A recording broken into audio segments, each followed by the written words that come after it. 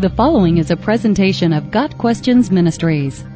Why are so many young people falling away from the faith? A recent survey conducted by the Barna Group, a leading research organization whose focus is on the relationship of faith and culture, found that less than 1% of the young adult population in the United States has a biblical worldview. Even more startling, the data shows that less than 0.5% of Christians between the ages of 18 and 23 has a biblical worldview.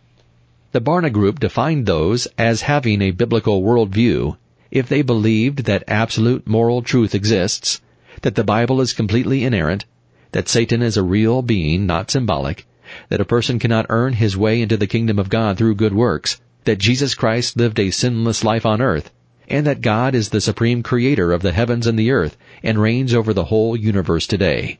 Another study by Fuller Seminary determined that the most important factor in whether young people leave the church or remain steadfast in their faith was whether they have a safe haven to express their doubts and concerns regarding the Scriptures and their faith before leaving home.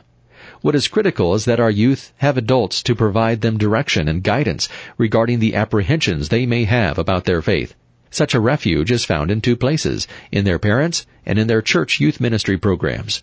However, the Fuller study also found that most church youth programs tended to focus their energies on providing entertainment and pizza, rather than building up the young people in their faith. As a result, our teens are ill-equipped to face the challenges they will encounter in the world upon leaving home.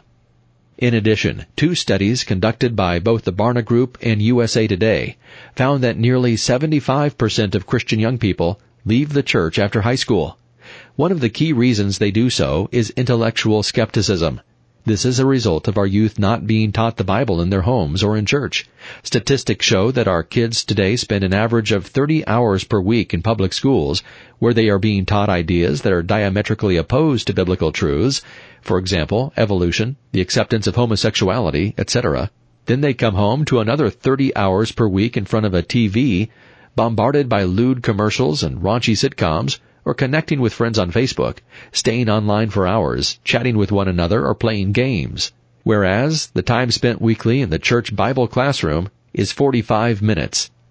It's no wonder that our young people leave the home without a Christian worldview. Not only are they not being well grounded in the faith, but they're also not being taught to intelligently examine the views of skeptics who will inevitably challenge their faith.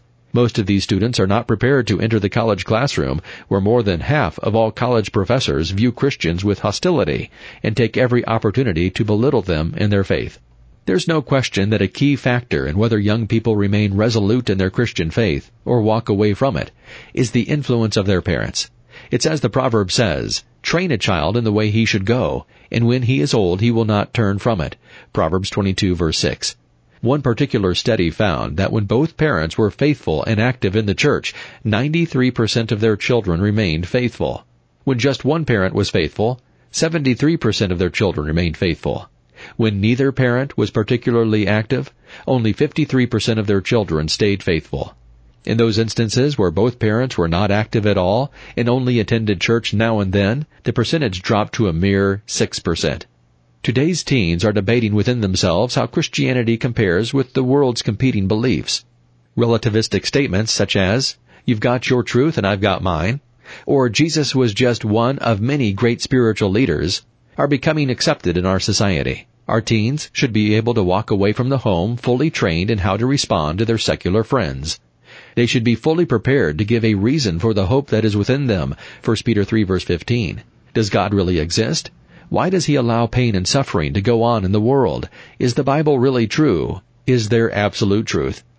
Our young people must be better equipped in knowing why they believe the claims of Christianity rather than those of some other belief system.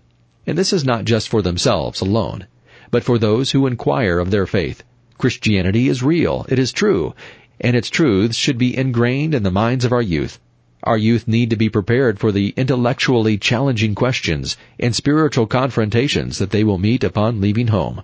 A solid program of apologetics, the study of defending the truth, is vital in preparing youth to know and defend the veracity of the Scriptures and the authenticity of their Christian faith. The church needs to take a hard look at its youth programs.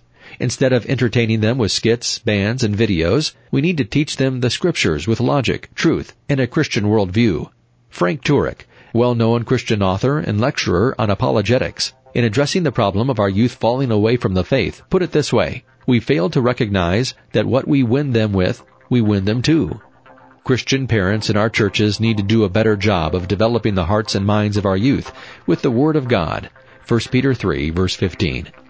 Got Questions Ministry seeks to glorify the Lord Jesus Christ by providing biblical answers to today's questions. Online at GotQuestions.org.